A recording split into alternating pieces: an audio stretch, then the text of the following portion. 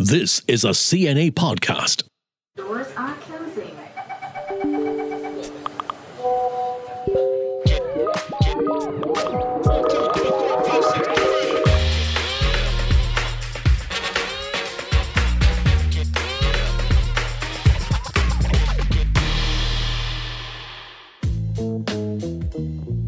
Hello everyone and welcome to Work It. If you are a regular listener, we want to take a moment to thank you for your time. And if this is your first episode, well, you've missed out on some of the best conversations we've had about work and career. Yep, we've spoken about burnout, being stuck in a role, and the challenges of managing a different generation. Today we're tackling something of a heavy subject. I've been quite lucky so far, touch wood, in that all the time that I've worked, I have not been made redundant. Now that's corporate speak for being retrenched, being let go. In the old days, it was called being given the pink slip even, right? So as has been the case with our pod, Adrian's experience is completely different from mine. Oh yes, I have come across 2.5 times of retrenchment. Wow. The first time was during the dot-com era. I was with obviously a dot-com and 75% of the companies got laid off. I was one of them. Wow. But having said that, I was still pretty young. I did not really know how to process it. And given that so many people were let go at the same time, I actually found solace in the companionship that many of us are leaving instead of staying. And stupidly, I joined another dot-com and then I kena again. And in 2003, this is where the half instance came about. I joined a company that actually distributes spare parts for airliners. So I thought, okay, I'm safe, no more dot-com nonsense. Then SARS came along. People stopped flying. And because of that, the company kena. My friend was telling me, well, you seem to be the jinx, everywhere you go, crash and burn. So there was an emergency meeting by the MD. Things is going okay, don't worry. 1 week later, he resigned. And I'm like, I think I'm facing another retrenchment. So that's where the half instance actually came about. But did you get retrenched? Eventually, I did not stay long enough. I actually jumped. I left and that was where I started my own business and the rest is history. Okay. So quit before they dump you, basically. Correct. Yeah, I dumped them before they dumped me. Yeah, that works, right? Okay, so at the height of COVID, like Adrian said, something like SARS hits and you have absolutely no clue it was coming. Completely like a black swan event, like they say. So the same happened with COVID, right? When businesses basically ground to a halt, retrenchments in Singapore started climbing. As with other parts of the world, we hit pretty record highs. In 2020, more than 26,000 people lost their jobs. And that must have been really scary, right? Oh yeah, for sure. Thankfully, the labour market has since improved a lot. According to data, in the second quarter of 2022, retrenchments were just over 2,300. But here's the thing, there are still sectors going through some churn. I still hear about people losing their jobs. Even on LinkedIn, I see some posts saying that, they're open to work, they've been let go. And as you know, tech, this is kind of like .com 3.0 or something. Crypto, Shopee, StashAway, Tesla are some of the tech companies who have recently shed jobs. And then now, we keep hearing economists talk about a looming recession. And recession is always bad for employees, isn't it? To talk us through the topic of retrenchment, the aftermath, and the transformation that can take place is Mr. Stephen Loke, who himself has an interesting personal story to share. Today, though, Stephen runs his own business and is a leadership coach. Welcome, Stephen. Well, thank you so much. Thanks for having me. Okay, Stephen, thanks for coming on. Perhaps we can give our listeners a bit of a summarized version of your career so that they have context at how you arrived at your current role and what your journey has been. For the first 25 years of my working life, I was with various companies, local and multinational companies. I was retrenched at the end of 2012. And that company that I was with was an American company, a specialty chemicals company. So I was with that company for almost 13 years. Then the worst happened. Yeah. So I was told that my role was made redundant. And that came about because the company was going through a lot of structural changes. I see. It went through a lot of acquisitions and mergers. So a lot of M&As during the whole 13 years I was with them. First, they started off buying and selling small business units very small ones. So the number of people affected when those M&As happened, those small ones, they were just a handful. Perhaps like a department, a function, or perhaps the biggest was just a division. The M&As got bigger and bigger over the years. It culminated with a huge acquisition or a merger. What they did was they went out and they bought another company of the same size. Ooh. Normally, acquisitions, the company will go out and buy smaller companies and then integrate those smaller businesses into their main business. Right. But in this case, they went out to buy another business that was of the same size. What ended up was, I would call it a corporate indigestion.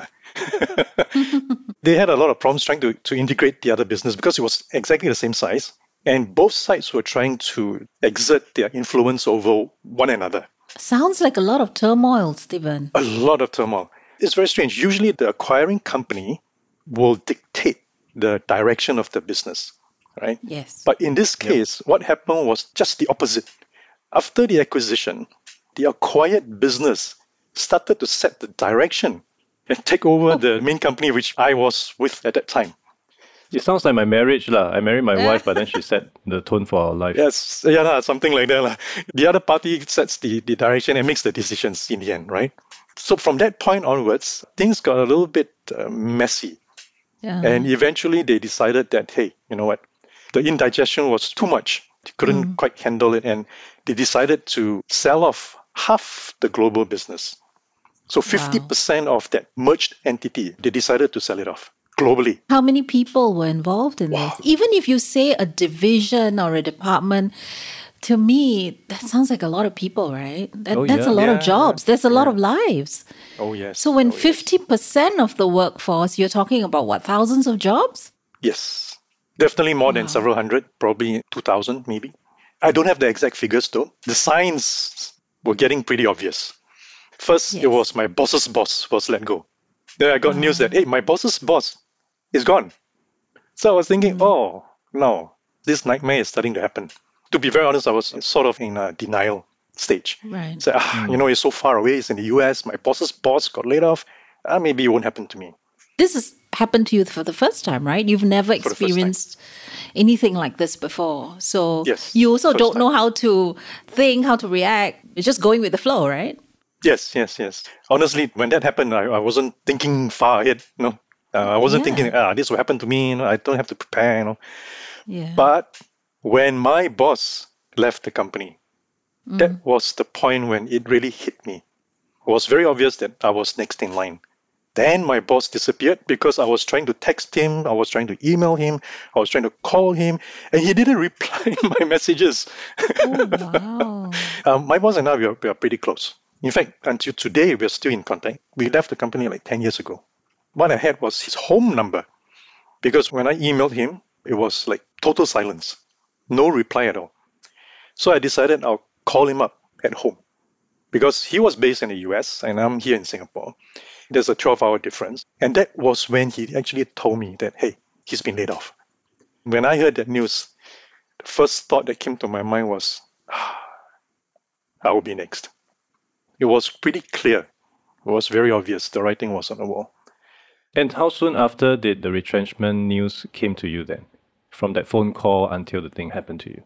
I can't exactly remember how long, but it took a couple of months, maybe 2-3 months after that, the HR came to me. Wow, that's a long time to wait, right? For the axe to fall in a way. My situation was a little bit different because some people get the retrenchments notice 24 hours before. The day before, they tell you, tomorrow we'll escort you out the door. That's it. For my case, it was a little different. Some would say a bit more humane. I got the notice 8 months before they let me go. Wow. Yeah. Okay. So I mentioned earlier that I left the company at the end of 2012, right? So they told me sometime in April that year, because what they wanted me to do was to do all the handing over. Because at that time, I was holding the position of head of regional IT for Asia Pacific. So they told me 8 months before. And when they told me that, it's hard to process. I still remember the time when the HR director came knocking on my door. And then he came in, he sat down, can I have a word with you? I said, oh, yeah. At the back of my mind, I was thinking, oh, damn. It's never good, lah. It's never good when HR want to have a word with you. Exactly. And he came in, he closed the door somehow. Can we keep it open, please? Try to delay the inevitable. That picture, that image is still quite fresh in my mind, even though it was like more than 10 years ago. So he sat down in front of me and he said, as you know, the company is going through all the structural changes. All that story that they will give you. And they say, unfortunately, your position has been made redundant. I was just sitting there looking at him with a fake smile on my face, trying to process, what the heck is happening here? Right. So finally, the news has come to me and I'm affected. Just kept quiet and listened to him. What else do you expect me to say? After he had finished, then he said, we will put you through a transition. So we'll assign you a career coach. We'll help you to move on from here. So I said, thank you. And that's it. So that day when I left the office, I went home, I told my wife, I said, that's it. End of journey for me. I've got a few months to prepare. And then I have to decide what I'm going to do next. Am I going to continue looking for another job, find a similar role, and then, go through the same corporate grind again, which I've been doing for the last 20, 25 years, or do something new? Yeah, let's hold that thought because we have quite a few things.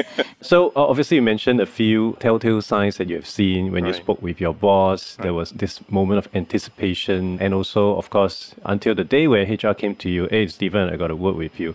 And of course, the merger and acquisition that has been happening over the past decade within the company, that every time there's an M&A, somehow people will let go.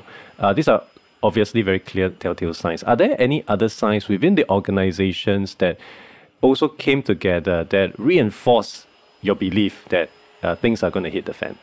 Actually, to be honest, sometimes it's a bit difficult to tell.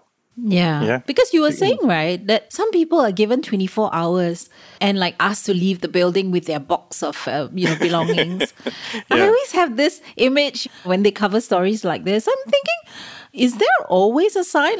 Do people fire you, or I don't know? I've heard situations where people were suddenly omitted from regular meetings. Yes. A lot of closed-door, last-minute senior management meetings. Of course, you have instances where when it's closer to the X being dropped, your access card doesn't work, those kind of stuff. God, that's so painful. Actually, it depends on how close you are to the management team. The further away you are from the core team, the lesser you will know. Take for example, those right at the front lines. Yeah, like the factory workers, for example, right? Exactly. Yeah. So it depends on how close you are to the management team or the core team. Because if you're in the office every day, you know and you can sense if something is not quite right. But when you're not in the office, you're far away from the office or the core team, then chances of you knowing what's happening are very, very slim. So for those people, it might come as a huge surprise. But for you, definitely you knew it 3 months before because you managed to speak with your boss and all that, right? And then you had an 8-month easing out period, right? Would you say that's way better for people than to be told, okay, you got to pack up and go now? Good and bad, pros and cons. At the end of the day, you know that you're leaving. Whether it's 2 months, 3 months, 8 months, or 1 year, you know that the end of the road. It's somewhat like dragging out a divorce. Yes, exactly. How are you dealing with it mentally and emotionally, knowing that you're inching towards the door, but still every day you have to turn up to work to be productive or pretend to be productive? How do you deal with all that? And does it affect your work as well as even your personal life? To be totally honest, it was a mixed bag of feelings. On one hand, you know that you're supposed to put in the same level of work, right, until you're let go. But on the other hand, you're also thinking that, hey, since you're already not interested in me, why should I go and put in 100% work for them? Oh, so you quiet quitted before the term was even invented? Now there is already so many years ago, I'll tell you, yes. I kind of switched off. That feels like a normal human behavior. It's so weird to be so committed to a company if you've already been let go, right? Those things that I was supposed to do, those basic stuff, I still got those things done. Of course. But I wasn't 100%. To be totally honest, I wasn't 100%. In fact, I used the 8 months to prepare for my next phase. Sounds like a normal plan to me. Yeah, it was a good and bad situation, right? The good thing is that they gave me enough runway for preparation. The bad thing is that They gave me too much runway. So I took that 8 months to decide what I wanted to do for my next phase. I started using the 8 months to prepare.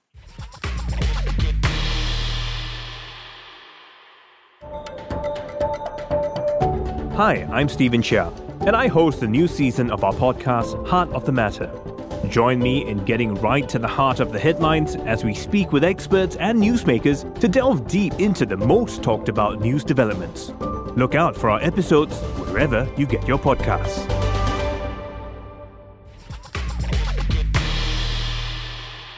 I imagine that being told that you don't have a job anymore is really quite emotional, right? There's shock, there's panic.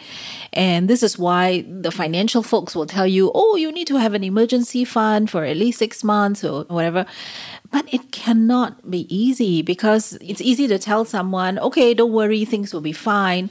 In your experience, what did you find helpful? And conversely, what did you find unhelpful when you were going through this? Okay.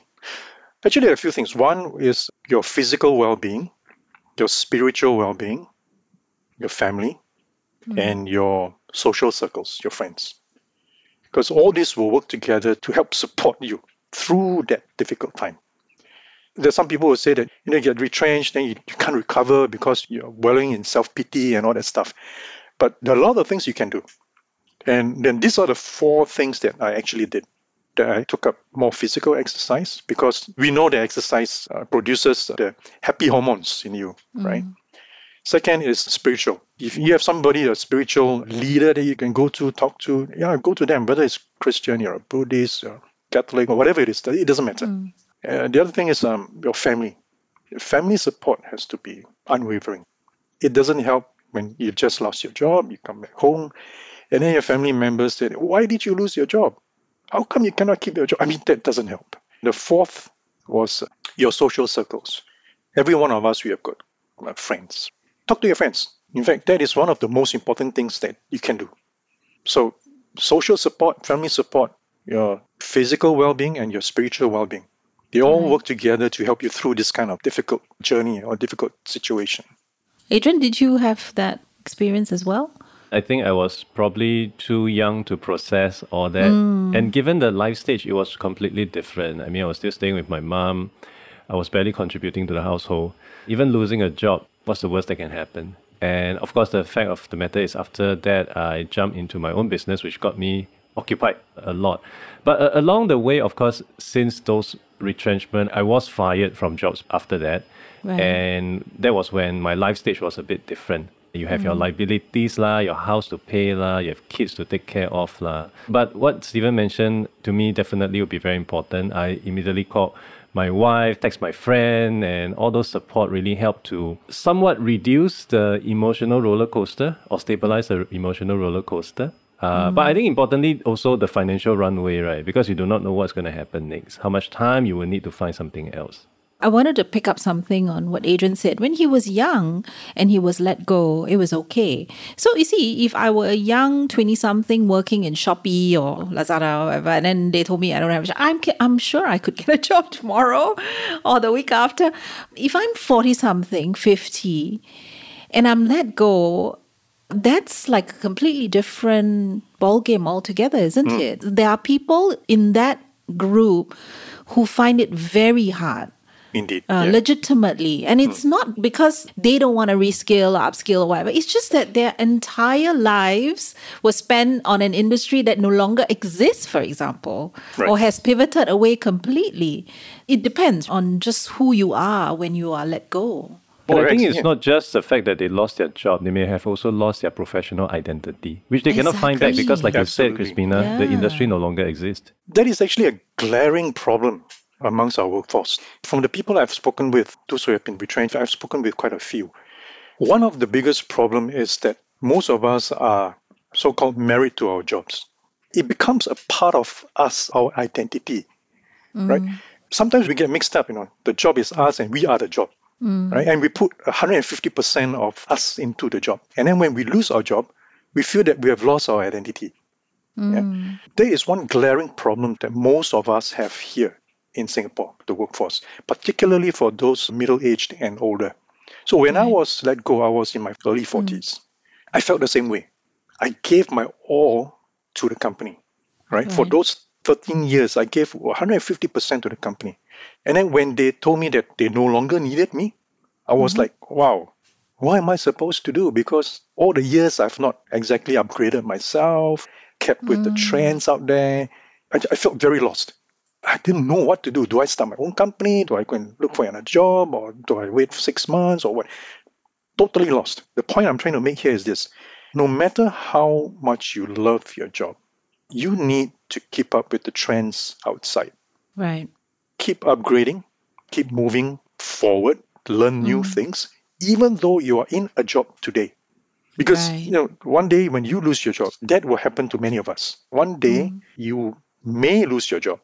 And when you lose your job, and if you have not been keeping up with the trends in the market, upgrading yourself, learning new things, at least try to be more adaptable. Right. Yeah, learn to be a bit more flexible. That's probably one of the best ways for you to help cushion that impact if one day that happens to you. Now, before we dive a bit more into getting back into the market, I think one of the key things that may be going through the minds of people who might be going through this situation is really the payout, the severance. People have this impression, you gotten a 6-figure payout lah and all that. But what a lot of people don't know is retrenchment benefits are actually not mandated at all. Right. Entirely up to the company. Of course, MOM has guidelines, recommendation, but it's still not mandated. What should one know about this payout when it comes to it? Are there anything that they can look through carefully? What are some of the lessons that you picked up from your personal experience? For my case, I had a pretty decent payout, 1 month per year of service for them. So essentially, I got 13 months of pay, which is equivalent to a whole year's pay. Yeah. So that's a tough one because, again, it depends on where you are on the corporate ladder. The higher you are on the corporate ladder, the easier for you to negotiate for something. The further down you are on the corporate ladder, the more difficult it is because those more senior ones could probably work something into their employment contract from day one. Right. That, if something happens, you ask me to go, then you have to pay me a certain sum. Yeah. But for those further down the corporate ladder, that one is going to be very, very tough. I guess that's probably the reason why MOM came out with those guidelines. Yes. To cover those who don't have that kind of advantage. Right. I can only speak for those who are more senior. If you go into a company, you join a company at a certain level, then you should try to talk about severance package. Although not all companies would entertain you for that, but at least you need to bring it up and have that conversation with whoever is hiring you. We can't leave it to companies to be fair, but that's the idea that MOM's guidelines are saying that, come on, if somebody has given their life to your company more than 2 years, then please make sure that they are at least taken care of financially in some way, because that burden will eventually fall on the state, for example. I mean, you can't have people out of job not having money to take care of their families, etc., etc. So hopefully employers are more aware of that. So let's talk about the aftermath. We actually have read a lot of stories about people who, after being retrenched, and Adrian is the perfect example of this, suddenly realize, okay, this is the time for me to now figure out what I really want to do. And then you take off from there. So tell me your pivot. If you could just summarize for our listeners, right? What was that moment when you realized, okay, this is where I'm going to move to a completely different thing? Well, it became very clear to me that I didn't want to go back to the corporate world, to repeat the same old grind, same old thing, and all the office politics and all that stuff. I wanted to do something different. So I told my wife that maybe I'll just come out and strike it out on my own, do something completely different. Yeah, I was.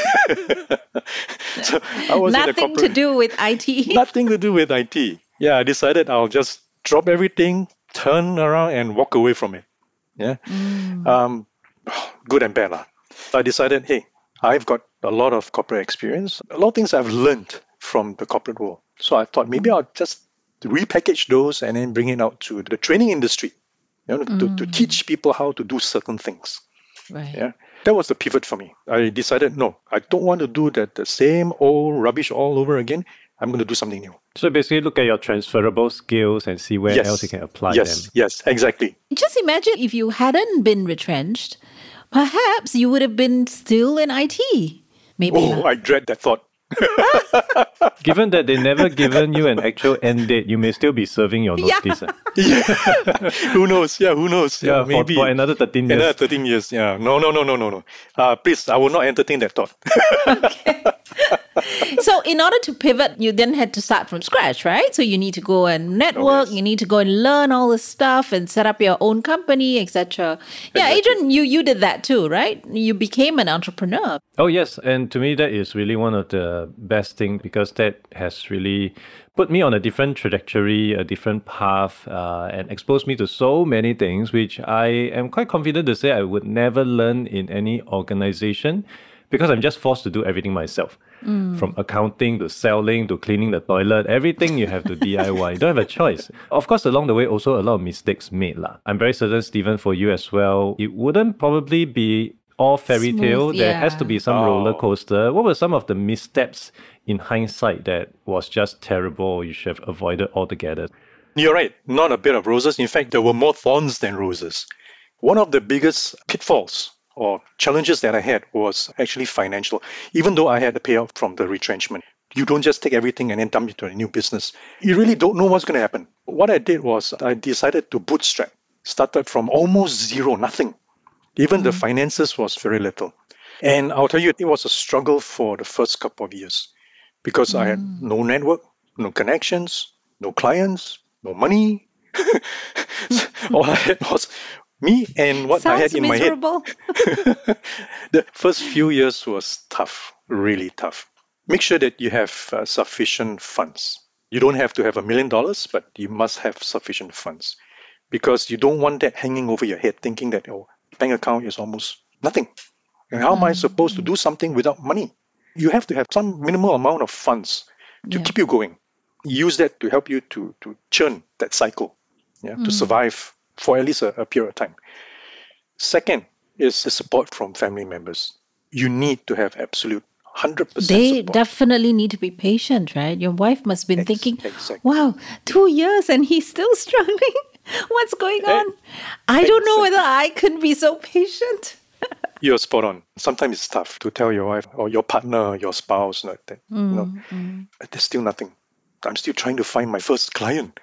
I imagine the conversation during Chinese New Year reunion must be painful, right? Oh, Especially to your father-in-law, to your parents-in-law. You know what?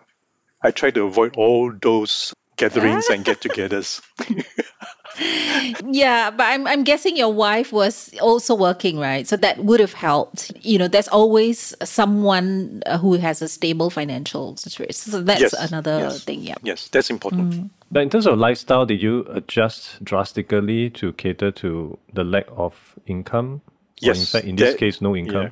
Well, I wouldn't say drastically, but there was an obvious downgrade, I would say. Yeah.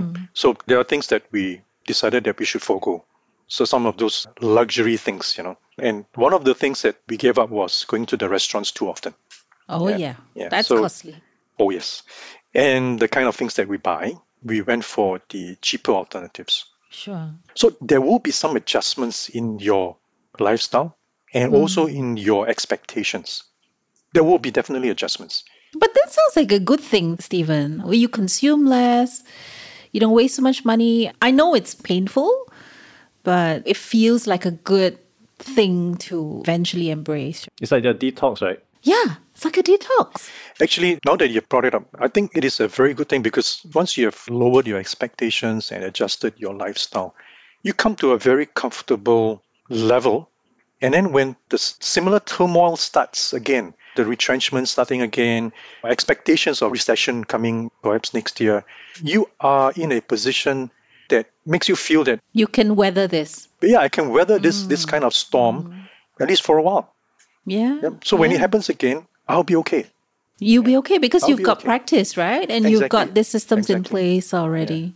If you could distill one thing you learned about yourself going through this, what would it be?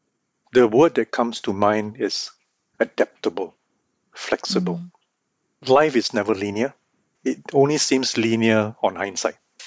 You look back and you think that, those are the steps that I took. But actually, life is pretty random. So you don't know what's going to come. You don't know what's round the bend, right? Yeah. You have no idea. The thing is, stay nimble, stay flexible, stay adaptable.